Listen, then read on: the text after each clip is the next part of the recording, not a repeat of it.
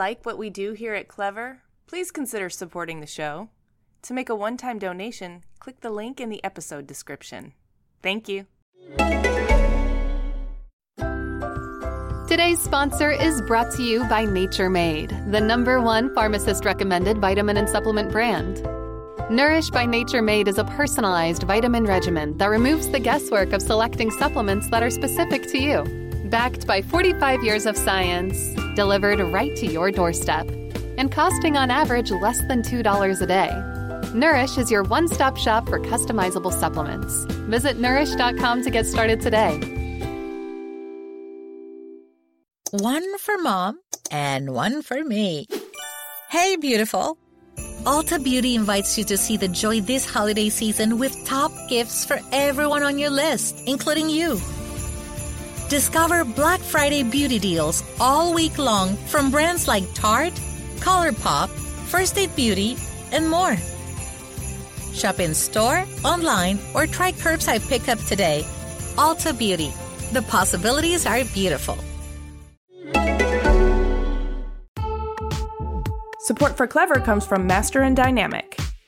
We know you love great design and care about quality audio, so we know you will love Master and Dynamic's headphones and earphones.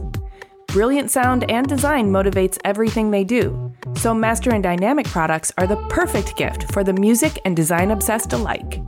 And after you see the craftsmanship and premium materials, we know you'll want to get a pair for yourself too.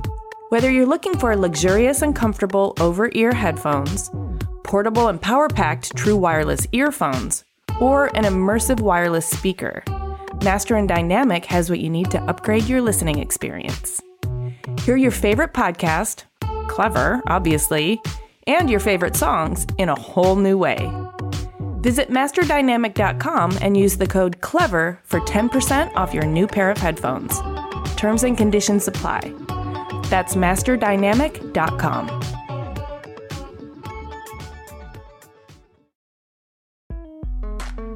And that was the moment for me where I thought I should just go have business cards printed. I remember they were $180 for 1,000 business cards, and I was like, I'll never, ever pass these out. Like, why would anyone need 1,000 business cards? And I ordered the business cards from the little printing place, and I went into my boss's office and I said, look, like, I don't want to do this anymore, but I don't want to burn any bridges with you. I'm going to be a designer. And she was like, okay, well, do you want to help me with my living room? And I was like, yeah, that'd be great. Hi, everyone. I'm Jamie. I'm Amy, and this is Clever. You guys, today on Clever, we're talking to interior designer Nate Berkus. He started his design firm in Chicago at the very young age of 24 and has pretty much been a household name since 2002 when he started doing home makeovers and making frequent appearances on The Oprah Winfrey Show. Since his tenure on Oprah, he's gone on to host his own talk show, a show called American Dream Builders, and most recently TLC's Nate and Jeremiah by Design with his husband Jeremiah Brent. Add product design, executive producer, and author to his repertoire of talents. He's designed lines for Target, written 2 best-selling books, executive produced a Hollywood movie, and became a father. We're pretty convinced there's nothing he can't do. See what you think. Let's talk to Nate.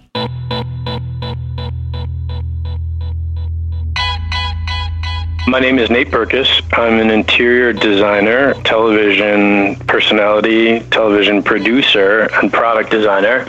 My headquarters are based still in Chicago, 22 years later almost, and I live full-time in Los Angeles, California.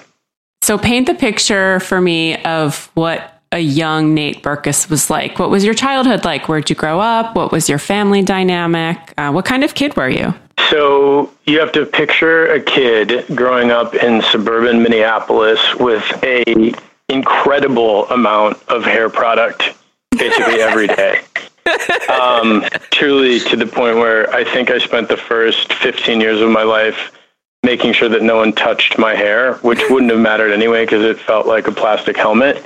But I grew up in suburban Minneapolis, in a town called Minnetonka, the son of an interior designer. So our family home that my parents still own, was a lab. I would come home from school in the afternoon and find rooms re-wallpapered, different assignments for different spaces, bedrooms had been moved, bookshelves had been built. And I really grew up as a kid trailing my mom to estate sales and antique sales and fabric showrooms and things like that. But shockingly, it never occurred to me that design was what I should or wanted to go into when I was out of college. My dad was also a collector. My mom was really a collector of things, objects and pottery and frames and paintings and all of that. My father was also a collector, but on the absolute other end of the spectrum, he was the founder of the National Sports Collectors Convention, which started in Anaheim, California in 1980. And so between these two parents who divorced when I was 18 months old, I had the sort of collector's mentality. For my dad, it was baseball cards and sports memorabilia, but you approached it the same way. Where were you going to find that hidden collection? Who was going to have that property, so to speak, that no one had seen before? What could you get it for in terms of price-wise? What did you think it was going to be worth? And my mother was like that about vintage furniture and antiques and porcelain and all of that. So the education I think I had growing up was, one, was extremely experimental. You try until you get things right. And two, kind of searching the world, whether that for me at 7 years old meant stopping at a garage sale on my way to the bus stop, or hanging out with my mother on the weekends in small towns in rural Minnesota, running through different antiques malls and things like that. But I was always drawn to things and the stories that they hold. And I was always drawn and remain drawn to things that have a patina and have inherent sort of character that comes with things being time-worn and used and well-loved. And that's how I live today, surrounded by those things that tell a story 45 years later. Did you have any collections growing up when you were younger, like collecting, baseball cards? Or, I used to collect stickers. Yeah, I collected stickers as well, but I collected decorative objects. I was obsessed with decorative boxes, and I bought my first silver picture frame when I was probably 11 or 12 years old at, not for a lot of money, but probably at a yard sale or something. The baseball cards and memorabilia and Garbage Pail Kids and all the trends that were going on back in the 80s when I was a kid, I wasn't interested in except in terms of their value. What I could buy something or trade something or sell something so that I could buy something that I really wanted, like Guess jeans, for example. So let's bring it back to hair and designer jeans. Yeah. Wait, is there anything else to talk about? I can totally relate to expressing myself, finding my identity, and totally confusing and frustrating my parents through hair and fashion. And it sounds like you were pretty invested in your hair as well. I was invested in both of those things. In fact, my father used to offer to take me to the iMagnin kids department in California when I was growing up, because as I mentioned, they lived here on the West Coast, to buy me anything as long as I didn't wear whatever I had on at that present moment. I went through a breakdancing phase. My favorite outfit, can I describe it for you? Yes, back please. In the day? It was gray Capezio dance shoes with plastic gray pants with zippers all over, a belt that had studs on it that wrapped around my waist twice, and a red mesh t-shirt. Oh, I know this outfit. It was merry-go-round.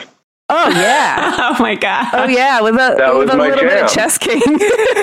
Yeah, that was my jam. And then just this big head with all this hair gelled. And that was my look for, I was very consistent for that 6 months of my life. Did you have parachute pants? Of course. I was very much on the forefront of suburban Minneapolis fashion. I feel comfortable admitting that openly. So your creativity is expressing itself through collecting objects, finding things and trading things. There's a strategy developing here, but also in your outward expression of your hair, your fashion. Were you performing as well? I was a little bit in the theater and modeling and stuff like that when I was little. I would say, looking back on the period, because my parents gave me my own bedroom when I was 13 years old, and my mother let me decorate it within reason. And so I really picked like the wallpaper and the carpet and the color of the wood and, all these things. And so looking back on that period now, my dad, who didn't understand why I was so interested in clothes and furniture and fashion and all this stuff, music, they let me really be who I was from a very, very young age. And I think that that's such an incredible gift to give a kid, to let them and allow them be free of your expectations in terms of what you want their personal interests to be and how they express that. Mm-hmm. It was such a great gift that I was given from such an early age that, okay, great. Like, you want to wear a red mesh t-shirt and spend your afternoon picking out wallpaper? Go for it. And it's hard, I think, as a parent, because the biggest gift you can do is I think, give a child the freedom and the space to be who they really are and express their true interests instead of, they made me play t-ball and baseball and all of that stuff, which I hated. But for the most part, they left me alone to do what I thought was cool. I don't have kids, but I can recognize my parents struggle with this, allowing me the freedom of expression to be who I am, but then still trying to shape and guide me through things like team sports that teach a lot of lessons. I hated team sports. Yeah, I did too. I hated direct sunlight. I hated standing on grass. I hated all of it. I hated mosquitoes. I still hate all of those things, actually. Okay, let's move into your teenage years. Did you have any chapters of rebellion? Were you a perfect angel or a handsome devil? No, I got kicked out of the house and sent away to a boarding school in rural Massachusetts. So I definitely would classify that under not an angel. It turned out to be actually an amazing experience for me because it was 1988-ish, and it was, I was so independent. And by the time I got to college, because I had lived in a dorm and lived on my own and had free weekends to explore Boston and New York City, I was not really interested in drinking beer out of a hat and just like hanging out at bars. Like my education was earlier than that because I was sent away for part of high school. And I think, looking back on that time too, I was definitely just trying to find myself in every way. And I was bored in Minnesota. There wasn't enough stimulation for me. I didn't feel a part of the world. I felt like I was not sequestered, but just kind of in this lovely town suburb doing all the things that kids typically do and not really that into it. I wanted to see stuff. I wanted to be in the middle of everything. So going away to boarding school was your parents' way of... Not dealing with me. Not dealing with you. It was a little bit disciplinarian, but then it was also probably trying to find you some new horizons and some structure at the same time. I think they knew that. I think that they, listen, there are a lot of options in that moment. I was very lucky and fortunate to have that Cushing Academy in Ashburnham, Massachusetts be the option that my parents decided on for me. Not every person has that opportunity, which I know well. But, I've always felt like you have to make the best out of every situation and kind of reach and search for what the lesson is and what the silver lining is in any situation. Even at 16 or 17, it was still obvious to me that I, was being given a gift. I just needed to figure out how to capitalize on that. It sounds like you had freedom and you were comfortable, living away. So the transition to college must have been a lot easier. And it doesn't sound like you were drinking and partying and going crazy in college. So what did you study and how did you navigate turning that into something post-grad? So college for me was really fun. I did drink. Let's not make any mistakes about that. I definitely may have drank beer out of hats and things with funnels and things like that, which was great. I was thrown in jail in Highwood, Illinois for a fake ID, so I have proof that I was drinking. I only spent one night there, though. Or like 2 hours there. My friend's father had to come pick me up, and it was brutal.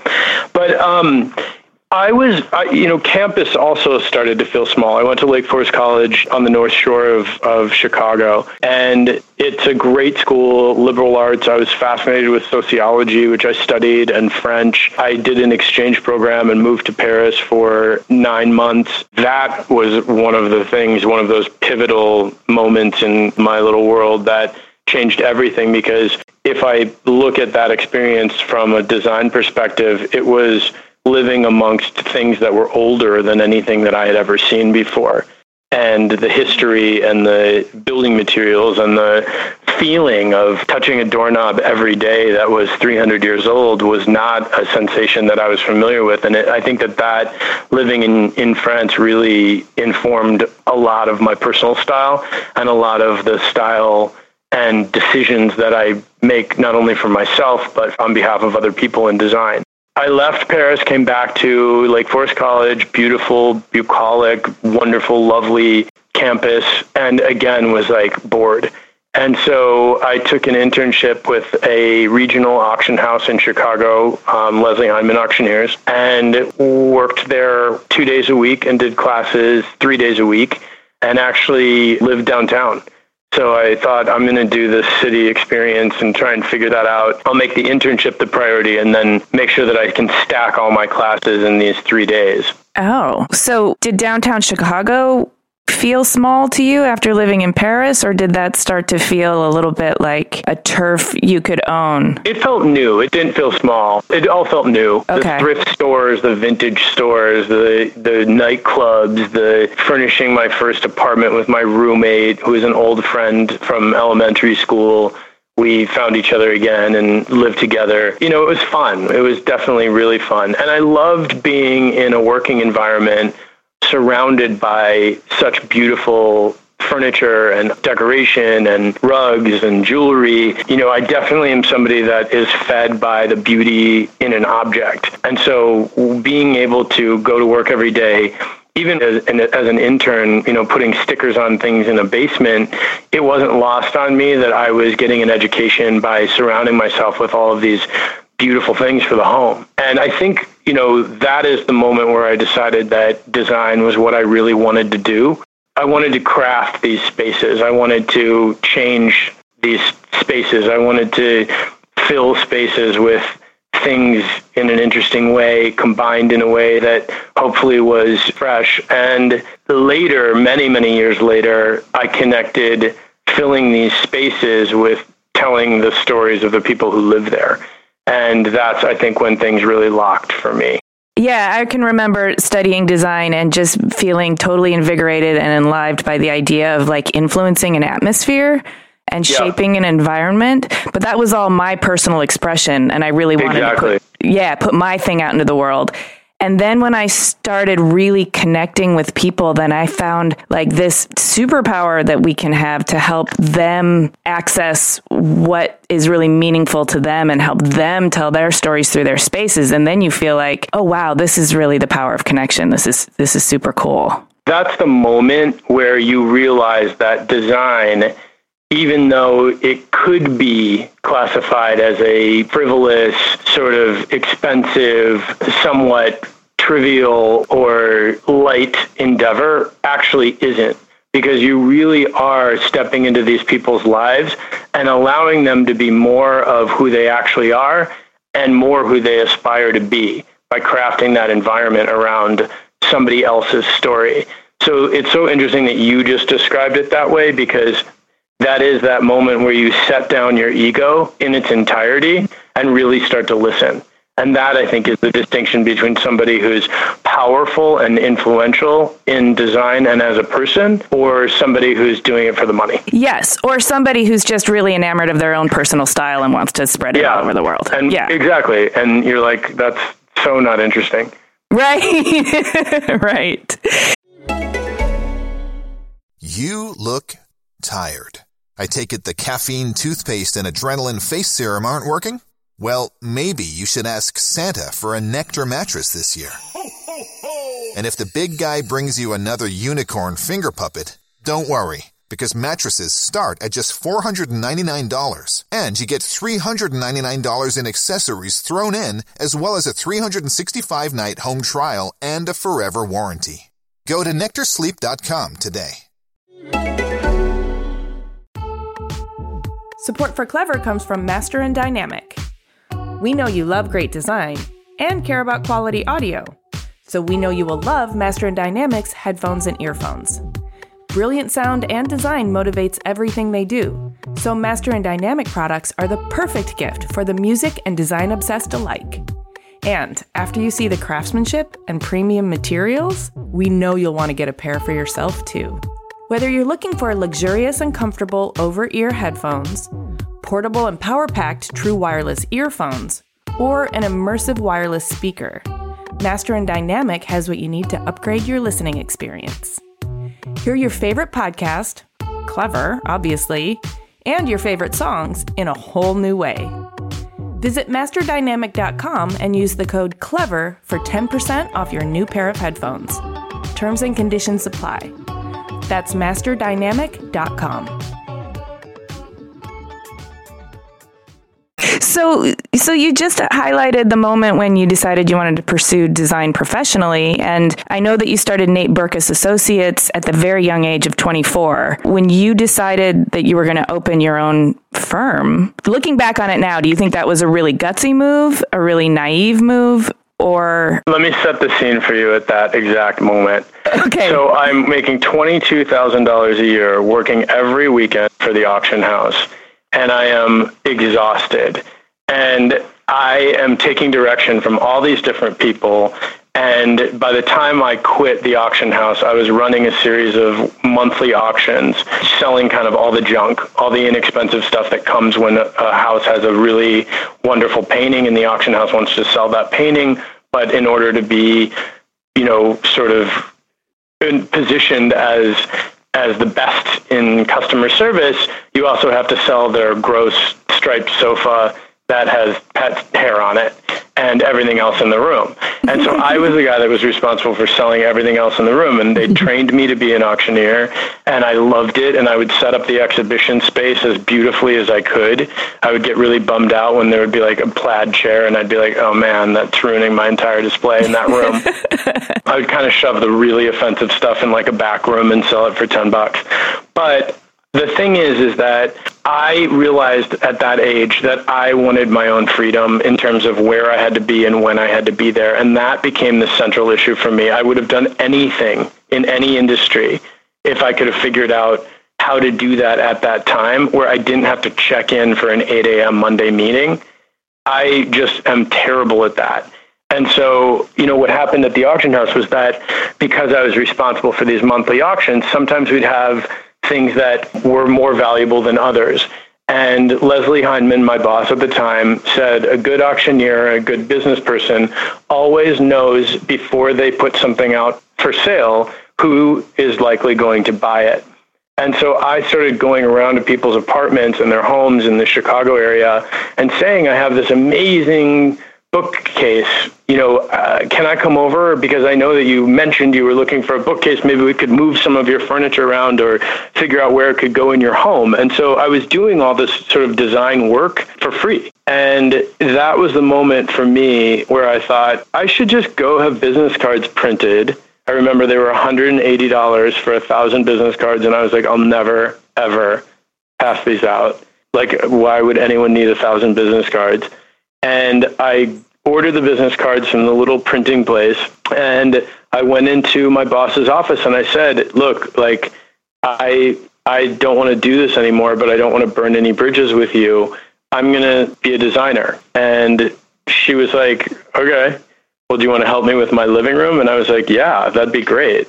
So we had this really great relationship, and it was the first after my family and my mothers, both my stepmom and my mom, it was the first time professionally in life that a strong woman showed up behind me and believed in me and gave me an opportunity that was pivotal for me.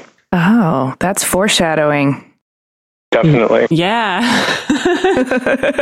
So speaking of important women, like if you guys didn't catch where that was going, I would say that not only for you and your families, but your listeners as well. we need to talk about podcast has to fold. This is not going to Oprah. We need to talk about Oprah. What? No, we're going to talk about my swimming lessons. Yeah, so I met Oprah. I had my firm for 6-7 years by the time she and I met. And, you know, Chicago back in the day when Harpo was Harpo and it was that building with bulletproof glass and gates and all of that stuff, you never met anyone that worked for Oprah. Like I was out, I was at restaurants, I was hanging out, I was a successful decorator, I thought, but I never crossed paths with anybody who was a producer at the show or worked for Oprah or knew Oprah. The closest you'd hear in Chicago, which is so weird to me now, knowing Oprah for 15 years, is that you'd be like, oh, I think I saw Oprah at Northern Trust Bank. And I'd be like, I'm pretty sure she doesn't go do her own banking, but okay. So what happened is that I had a space in Chicago where my offices were, and I decided to lease this space on the first floor of the River North District, which is where all the art galleries, or a lot of the art galleries were. And one of my clients knew Greg Lauren, Ralph Lauren's nephew, who's a fashion designer now, who was married to Elizabeth Berkley, the actress, and he was classically trained as a painter. And they put us in touch, and we did a show of his paintings in my space. And it was this wild, wild party. The photographer, Victor Skrybneski, was exhibiting next door. He locked his office and came over to join our party. And there were news cameras there, and it was just like this huge thing that we didn't anticipate. And somehow an Oprah producer who knew somebody was invited to the space and came to the show and to the opening. And that's how I met Oprah. That's how I was asked the very first time all these years ago to make over a small space in Boston. I did over 120 makeovers over the course of 12 years, still worked every day with the same production team, basically, that I started with at Harpo. And I always knew, as much fun as it was and as incredible as it was, it worked for me because I always knew two things. One, I have a terrible attention span. So I had been working on these homes and apartments and condos that took a year to complete or 18 months to complete. But on TV, you get everybody working through the night and you get to redo an entire space in 3 days. And it was like, this is amazing. Like my visual payoff, the payoff for me is so great. And now I get to move on. Like, this is so great. And the other aspect that I was very, very clear on was that I believed and conducted myself as if I was only as good as my last makeover, 110 makeovers in. So I didn't want to disappoint the audience. I didn't want to disappoint Oprah. I recognize that there's a lot of people out there that do what we do, that I was given an opportunity to do what I love and share it with millions of people and actually connect about the power of design that we were talking about earlier, to be that conduit to tell other people's stories through the choices that I helped them to make in their homes or made on their behalf. And I loved it. I loved every second of this. Was pre-computers, pre-internet. We had flip phones. We would text, like, you hit A, B, C, A, B, B, trying to send a message. My phone rang off the hook. We had no idea what we were doing. It was a blast. And it lasted over 10 years and 11 years. And it was a fantastic opportunity. I didn't know when it started that it would catapult me into a different echelon. I didn't know anything about licensing. I didn't know anything about designing product. I didn't know anything about publishing or producing or doing any of those things. But I'm a pretty fast study, and I was pretty strategic about what I said no to in terms of the opportunities that came from being on Oprah. And, it's funny because I think a lot of people, when they look at my career, they think, wow, that was like an instant sort of meteoric rise. It wasn't. It was years and years and years of hard work and years of saying no to things and carefully saying yes to things and protecting my name and protecting my likeness and protecting my intention in all these different arenas. And as a result of that, I am definitely living the life that I want, because I got to sit in a studio and be around all of these people who are talking not only about design, but about love and mistakes and fear and joy and books and all these things. And that was a phenomenal period.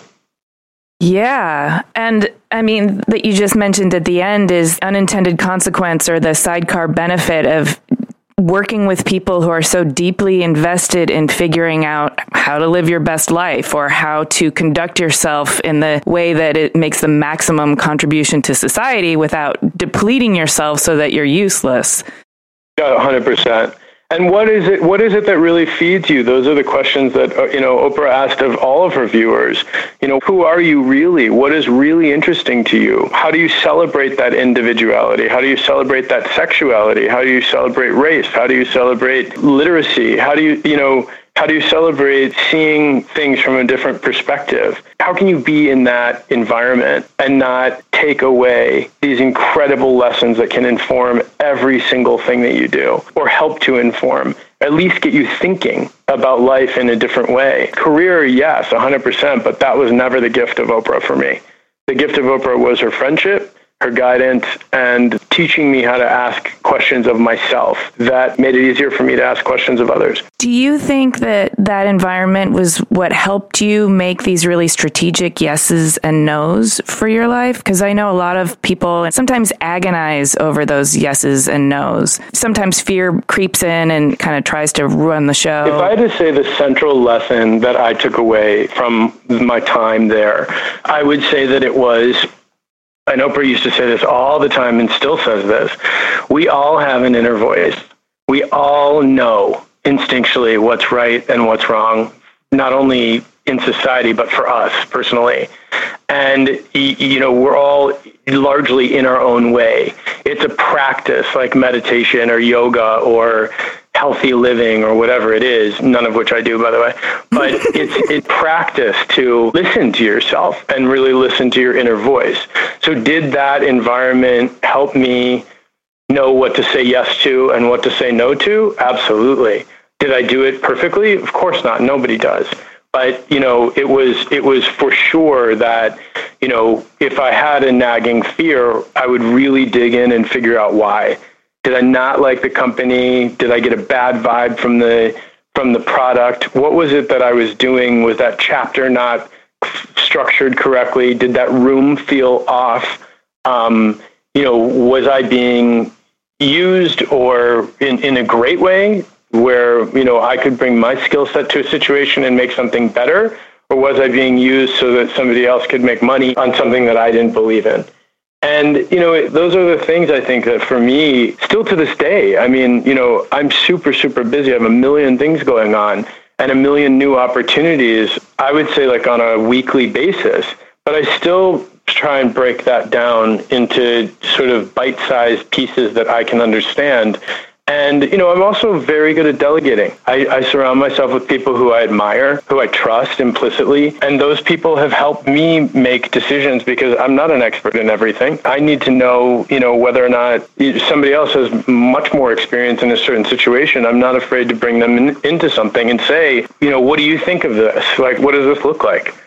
Yeah, that's a really good point. I feel like there are a lot of people out there that, they like to be in charge of everything and kind of control everything, very type A, like myself. And then you realize you can't do everything and you have to find people that you can delegate to, but you really have to trust them to do their job. And, there were times when I woke up at like 5 o'clock in the morning to get on the phone with my web server, to find out why my website was down. And I realized like, oh, I'm going to have a baby. Maybe I don't need to be also on the phone with my web guys while I'm nursing in the middle of the night. And so finding like the things that you can give to somebody else and trust them that they have really good skills in that area is incredibly important. Well, and the other thing is that here's the thing that anyone's really saying. If I give this to you and you handle this on my behalf, I'm afraid you're not going to do it right, or I'm afraid you're going to do it differently than I would. So you have to be okay with somebody doing it differently than you would as long as the result is what you hoped to achieve. And you also have to be okay in terms of delegation with being really honest with whoever it is that you have around you, because they need to feel like they can come to you at any moment and be like, I just made a mistake. I wrecked it. That was my fault. I didn't catch it. It didn't arrive in time. I should have, or, it was my bad judgment, or whatever it is, because there's nothing that can't be undone. And so, when you find yourself in that situation, it's the people who try and delegate, but then really micromanage because it's so fear-based that they're worried that that person is going to, make a mistake. Guess what? They are. Everybody's going to make a mistake. So are you. Like you're battling something that you're never going to win. Yeah. So the better way, I think, of going through life, especially if you want to focus on the things that you really love, like your baby and not your web server, you have to allow people to come at it their own way. And you have to allow the fact that life is really messy and there are going to be mistakes that you're going to have to help step in and correct. But the payoff is that you have a great relationship with someone. They enjoy working for you or with you. And furthermore, they know that it's a safe environment for them to be human. Yeah. No one's perfect. And you see that too. I mean, I think that's the super crucial thing you just mentioned. Creating a safe environment for somebody to be human paves the way for an effortless relationship. I love a relationship where I know that if I stick my foot in my mouth, that friend is going to come say, hey, that hurt my feelings. And I'm going to have an opportunity to correct what I said. Like, I'm so glad you told me because I didn't mean it that way. Let me clarify. The only thing I ever want to hear is my mistake. I'm sorry. Here are a couple of solutions that I came up with. Yeah. That's my dream. That's my dream scenario. It's not everything's fine. It's perfect. It's here. I screwed it up. I'm sorry. Would either of these two solutions work? That's it. That's all you can ask for. I guess I want to know if you ever have had mistakes in judgment or you went with your gut and it was like the wrong decision and how you dealt with that. So I'm a really bad picker of people. I would say that would be a consistent thing that I have to work on as a person. I always try and view people as they wish to be seen. I think that's a carryover of trying to get to know somebody quickly so that I can create a space on their behalf. And I think a good designer creates a space for not only who somebody is, but who they aspire and want to become. I tend to look at people, how they self-define and who they want to become, and that's not really always the case.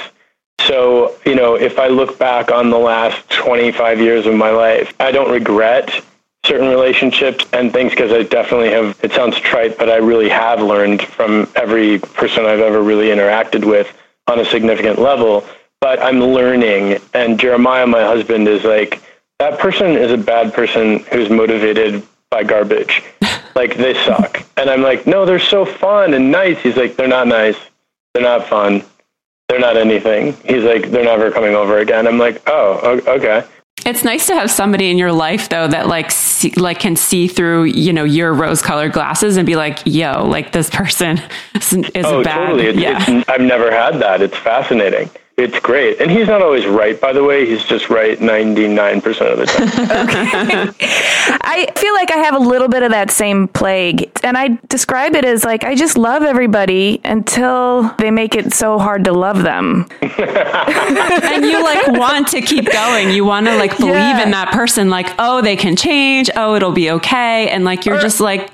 Or I see that I'm never changing that. Yeah, I agree. I'm the same way. I don't want to change that about myself. I want everybody to win. That's not it's like I really do. I want everybody to win and get out of their own way and figure it out. I want to win and get out of my own way. Why would I not want that for other people too? But I just think it's a funny thing because I've been on TV now for so long and been in the public now for so long. And I don't define myself as famous per se. I define myself as a son, a father, a husband, a friend, a boss, a business owner, a person. And so I think sometimes what Jeremiah starts to sense is the only reason we're at dinner with them right now is because you have a line at Target. I'm like, is that really why? He's like, 100%. I'm like, wow, babe, that's really brutal. I thought it was because my hair looks so great and I'm so funny.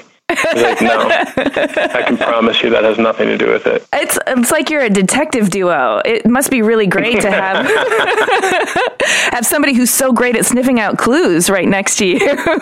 Yeah, he's got some clues in his pocket for sure. That's awesome. So speaking of Jeremiah, he's also a designer. Is that correct? Yeah.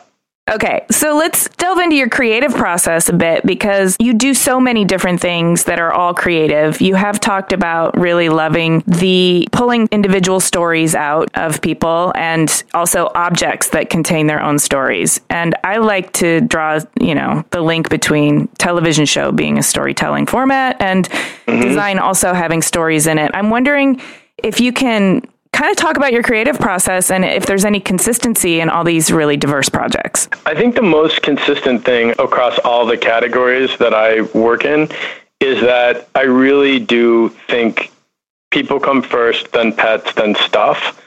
That said, I think it's so important to try and translate what somebody's either saying point blank or struggling to say or not saying at all, and use that information to pour into the space for them.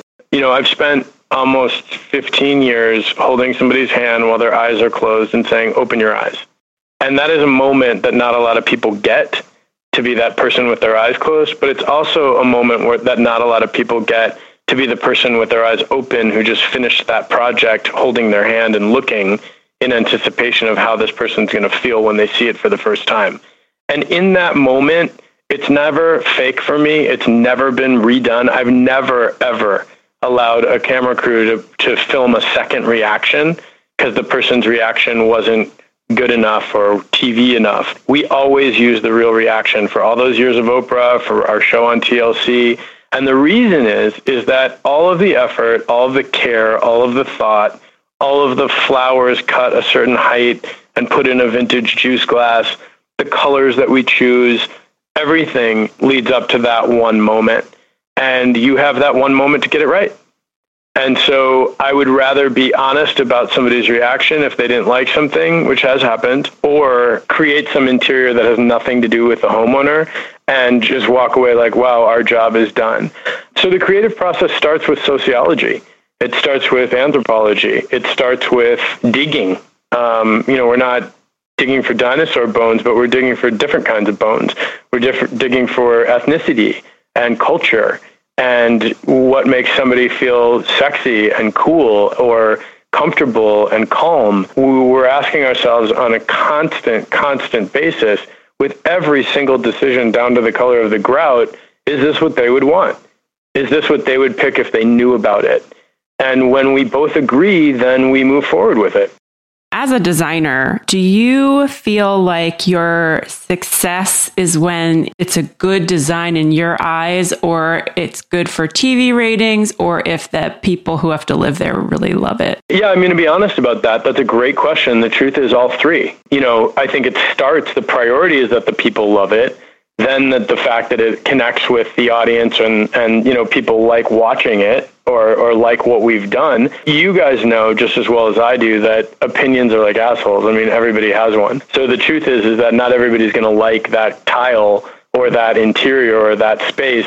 With 8 episodes of Nate and Jeremiah by Design that we just wrapped season 1 on, not every person loved everybody's home. And that's good. That means that we're actually doing something that is tailored to the people and their story who actually live in the space. But, I want everything to work. I want it to work for the people. I want it to work for me. I want to feel really good about it. Jeremiah and I drive ourselves insane, and I drive my Chicago and New York and LA based teams insane about installations because, I can't leave a room with a towel folded incorrectly. It doesn't exist to me. And I'll never forget, many years ago, I had the opportunity to do a project for Coretta Scott King in Atlanta, and I was there with my team, and we were doing the installation over a week. And at the very end, when every single thing was done, and everything looked beautiful, beautiful, beautiful, photos in frames and fresh flowers and vases and new bars of soap and soap dishes and whatever, I opened the linen closet in the back hallway and saw that like there were like bags with towels in them with price tags on them. And I dumped and linens, and I dumped the entire thing on the floor, washed everything, cut off the price tags, folded everything exactly the same way, and put it back. And it took 2 hours, and it was already like 1:30 in the morning. The idea of not going to those lengths on behalf of other people and for my own self-worth doesn't exist to me. I don't understand how somebody could be like, oh, you've been hired to do something, and that picture frame has the photo that it came with. It's like, what? No, somebody get to a drugstore and make a copy of a family photo, and let's do it stat. You said earlier you were really good at delegating, and that seems like a good job to delegate to someone. Right. I'm joking. Well, here's the reason I didn't delegate it. That was also like a bit of a teachable moment, because I have 3 people standing with me who, it's late, we've worked all week on this installation, and it's my own insanity that wants that linen closet put back the way it should be. So I would never do that to my staff, to say to them, I want it this way, so I'm just going to leave and go get, a pedicure, and when I come and send me a photo of it. Like, it's, I do, as the business owner and as the name, have to lead by example. There are a lot of things, by the way, that I will not do, but, especially at this point. So I'm not trying to pretend I'm a saint here. But that was one of those moments where I couldn't leave everybody there dealing with my own Virgo mental state. Oh, you're a Virgo. Oh, yeah. That makes a lot of sense. Doesn't it, though? Yes. It's really brutal. You've done a ton of makeovers. Has there ever been one that you did where you learned from the homeowners? Everyone. I learn something from every different person that I work with, whether it's what their priorities are or how they communicate, which hopefully makes me better at communicating. I like the challenges of it. I had actually, when I had my talk show, we had a bedroom makeover for a woman in New Jersey I'll never forget. And, we were working so quickly at that time. We were on television 5 days a week. And these makeovers had to be squeezed into a production schedule outside of that, because I also had to be there. And so I was given the worksheet that explained what the homeowner really wanted. And so I selected all these things with my team there. And I went and did the installation, and she opened her eyes, and I said, here's your new bedroom. And she said she loved it and went crazy and cried. And then the next day called the producers and said that she wanted everything picked up because she really didn't like it. And they were like, what do we do? What do we do? And I was like, invite her back on the show. Let's talk about it. Like, what do you mean? Like, let's be honest about it. Not every makeover is a win. I want to figure out what went wrong. And by the way, we have her jumping up and down screaming, I love it. So I'd really love to understand that. I don't want to embarrass her, but like, is that because we're on TV? Like, where does that come from?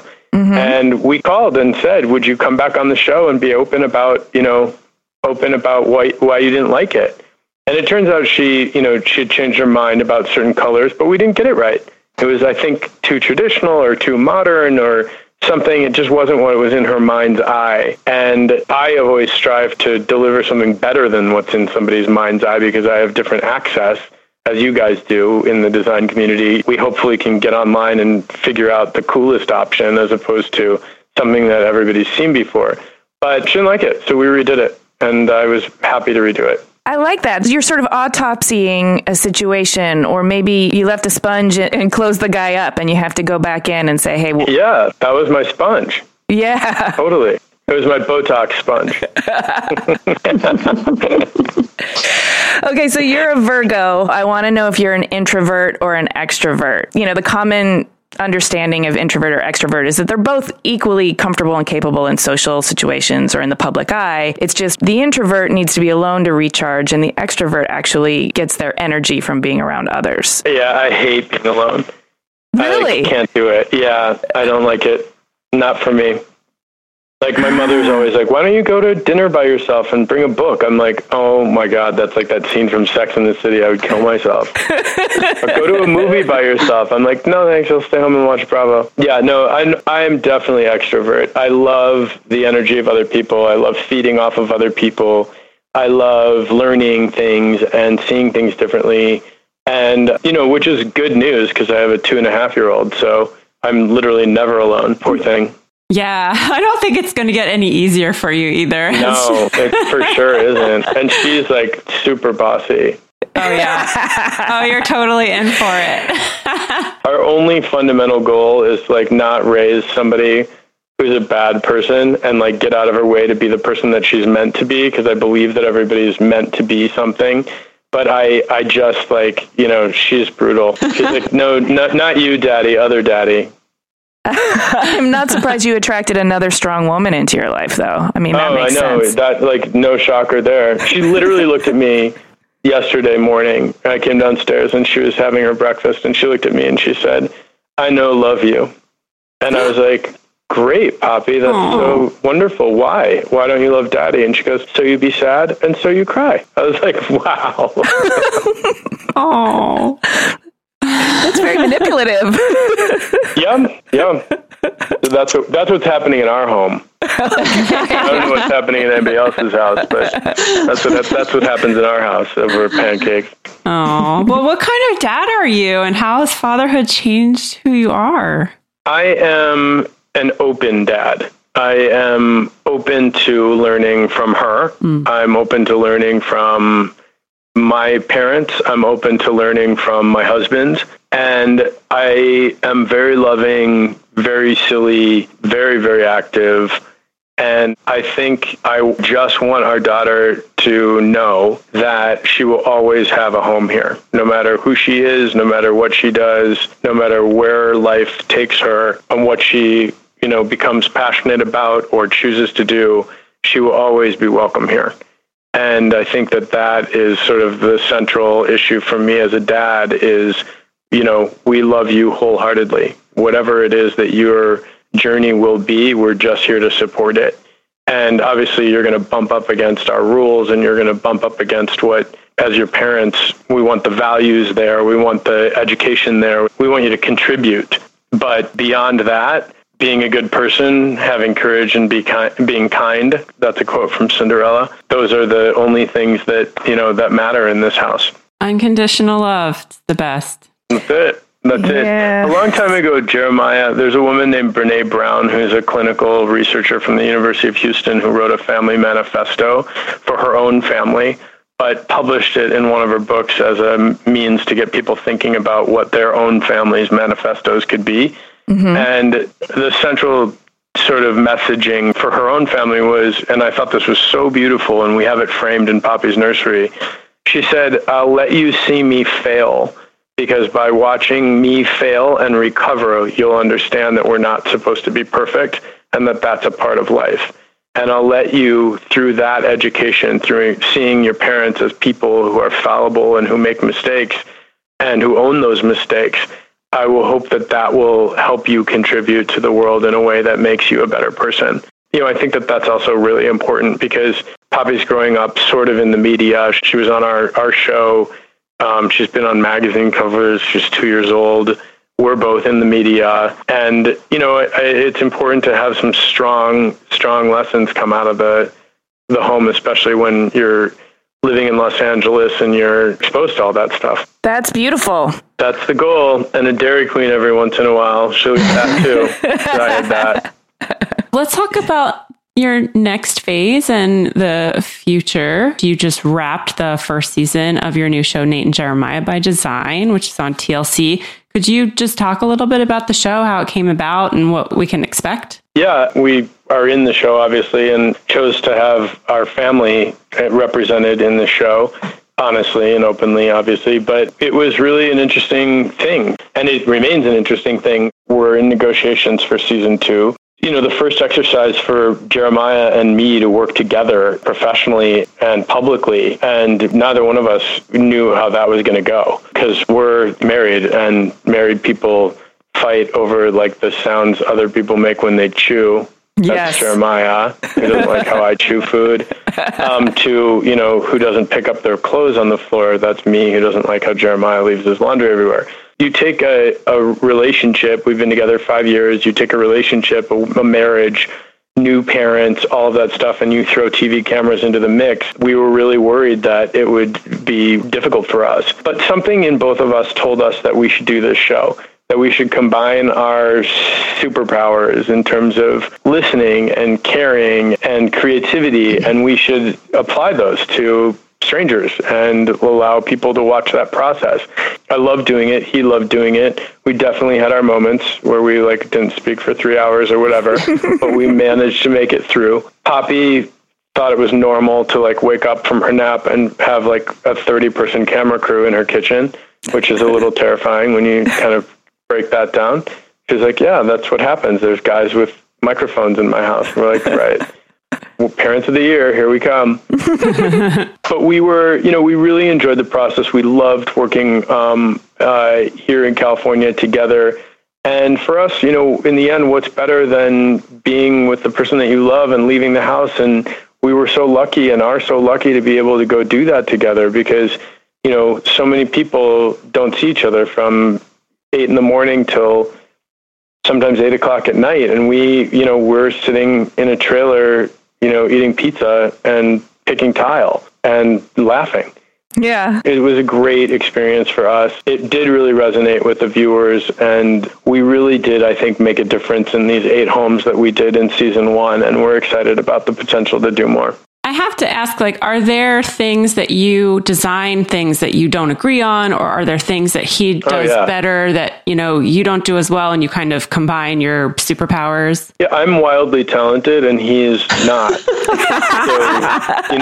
I think that as long as everybody just is really clear on that and, has the visual, any idea that anyone ever sees that they love was me. And anything that they're just kind of one eyebrow up was clearly him.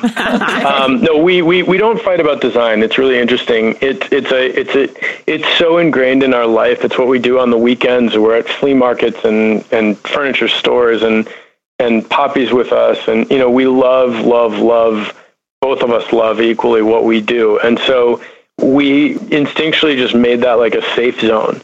I can't tell him I don't like his haircut, but I can tell him I don't like his sofa selection. And if I say I don't like his haircut, it starts shit. If I say I don't like the sofa, he's like, well, then what about this one? And vice versa. Yeah. So, it's kind of a safe zone for us. We don't have the same style. We have similar style. We just use things differently and see laying out rooms differently. I'm much more tied to classic, sort of tried and true questions of floor plans and layouts and scale. And he's like, why? Why does the rug have to be centered under that? Why can't it be at an angle? And I'm like, an angle? Oh my God, you've lost your mind. That's the worst idea in the world. And he'll roll it out and I'll be like, oh, I would have literally never done that. And I love what that looks like. Happened in our bathroom last night. We were rolling out a rug and I was moving this table that's in the middle of our bathroom. And he was like, why are you moving the table? I'm like, the rug can go underneath it. He's like, I don't want the rug underneath it. I want it under here. I'm like, well, that's going to look like hell. And then he rolled it out and I was like, oh, cool. Younger. I like it. So assuming you personally can't stop, won't stop, what's the furthest, highest, most maximist goal you can see for yourself in this lifetime? I think it would be to have more kids and be a good parent. I think, I love the opportunities that I've had. I'm really grateful for what I'm able to do and the companies that I work with and the people that I've met. And it's not like, oh, I really, once I have an airplane and a boat and 10 homes, I'll be fine and sated. I don't really live my life like that. I'm grateful that new and cool and interesting opportunities keep coming up and that I have people around me to help identify them. But I'm really kind of turning into a bit of a homebody. Yeah, well, when Poppy, the most meaningful thing you can imagine, is there at home. It's like, listen, I just want to make sure that, those gross squeezable yogurt packs are still in the refrigerator. So I'm going to keep working, but, because we can't run out of those, or Costco wipes, because that would be bad. Above and beyond that, I'm happy. I spend more time now at 45 looking back on everything and thinking about all the things that I've learned and all the places I've been and all the homes that I've done, and I'm satisfied. I think what I love, though, is new and different opportunities. I'm the design ambassador for Celebrity Cruises, has a new class of ships that hasn't been unveiled yet called the Edge. I'm helping to curate experiences for people. It's all design related. It's really fascinating. I just signed up with the shade store and did a collection of printed roller shades that we actually hand blocked in my office in Chicago for the template. It's what are the opportunities that are out there that fit. I'm definitely know that travel is going to remain in my future, both for work and for pleasure. But, it's been really fun to do what I've had the chance to do. And I hope I just continue to be able to do more of the same. Well, you just listed a bunch of awesome projects that you have that might be coming out soon or were just released. Is there anything else you want to plug while we're chatting? The most exciting thing is that our home is being shot in 2 weeks. So everybody will get to see how we're living now in California and how some of the things that we've brought with us from all of these places, especially me, 20, 30 years of collecting, have found a new home here in California with our family. Oh, that is exciting. I can't wait to see that. Yeah. Thanks. Me too. So where can our listeners make sure to find you on the web and social media? Instagram at Nate Berkus, Twitter at Nate Berkus, Facebook, obviously, and nateberkus.com, which we've spent the last year spending so much money on this website. I just want people to go look at it because it would make me feel better about how expensive it was. Okay, nateberkus.com. I mean, tons of new content, obviously, all design related. We launched a book club kind of reading suggestions and why, but just go on it because it would make everybody on my team so happy if you go on nateberkus.com. Thank you so much. I got like tenfold wiser after talking to you, so I really appreciate you sharing everything with us. My pleasure. Open books, Our guys. pleasure, I love too. what you're doing. Thank you. Thank you. Bye-bye.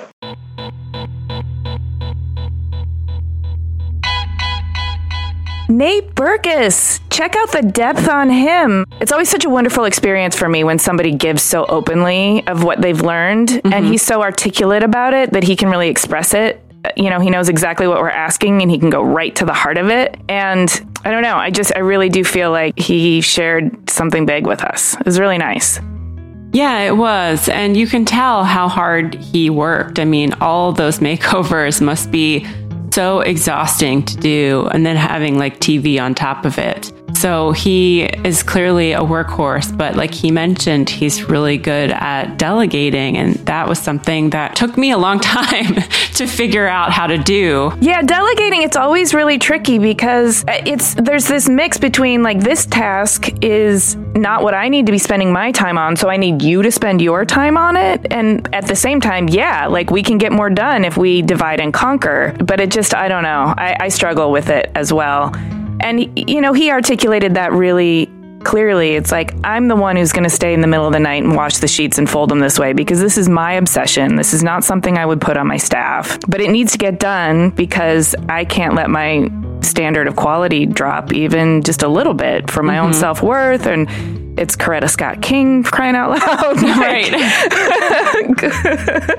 And I totally appreciate how hard he's worked. I think sometimes, and this is an unfortunate side effect of being so handsome and being on TV, but people assume that you don't work hard. And I don't know why they assume that. I never assumed that about Nate because it's clear that he's working hard and because you can hear it and you can see it in his performances. But there's this idea that once you hit a certain stratosphere that everything's easy, and it's not. And he keeps pushing himself to be a better person, a better father, a better designer, a better storyteller. And that energy and enthusiasm feels like an eternal spring when he was talking about it, right? He didn't feel jaded at all. I didn't know what to expect when we were going to talk to him. So it was really refreshing to hear him be so honest. And what I really admired was that he wanted to know, what went wrong with the one makeover. That was a great story because you don't really see a lot of designers going back and trying to, rectify or fix something that they got wrong. You do, but you don't always see it on TV. Yeah, that's what I mean. You don't see it on TV. Yeah. You're not usually given the opportunity, but I mean, that's what indicates the sincerity of his mission, right? Because it's not about his ego. It's about like, hey, we missed the mark. Give us a chance to actually do something for you that is going to make you happy. And yeah, I think that says everything about the sincerity of his mission. And I appreciated his honesty. you think about those shows and it's crazy to think they get it right every time. That just doesn't happen in life. Yeah. I really like the way he talked about parenting as well, and the way he talked about his dynamic with Jeremiah. And I love that Jeremiah is the guy who can see through other people's ulterior motives. Right. I wish I had that. I need a Jeremiah.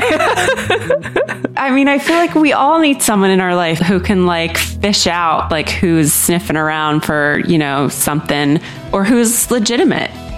All right, that's another one. Thanks for listening, you guys. Please subscribe to us on Apple Podcasts or wherever you get your podcasts. And also, please go to our website at cleverpodcast.com. There you can sign up for our newsletter, read the show notes, and see images of Nate's work. Yeah, and don't forget to connect with us on Twitter, Instagram, and Facebook at Clever Podcast. We love chatting with you guys. This episode of Clever was edited by Chris Modal of Your Studio with music by L1011.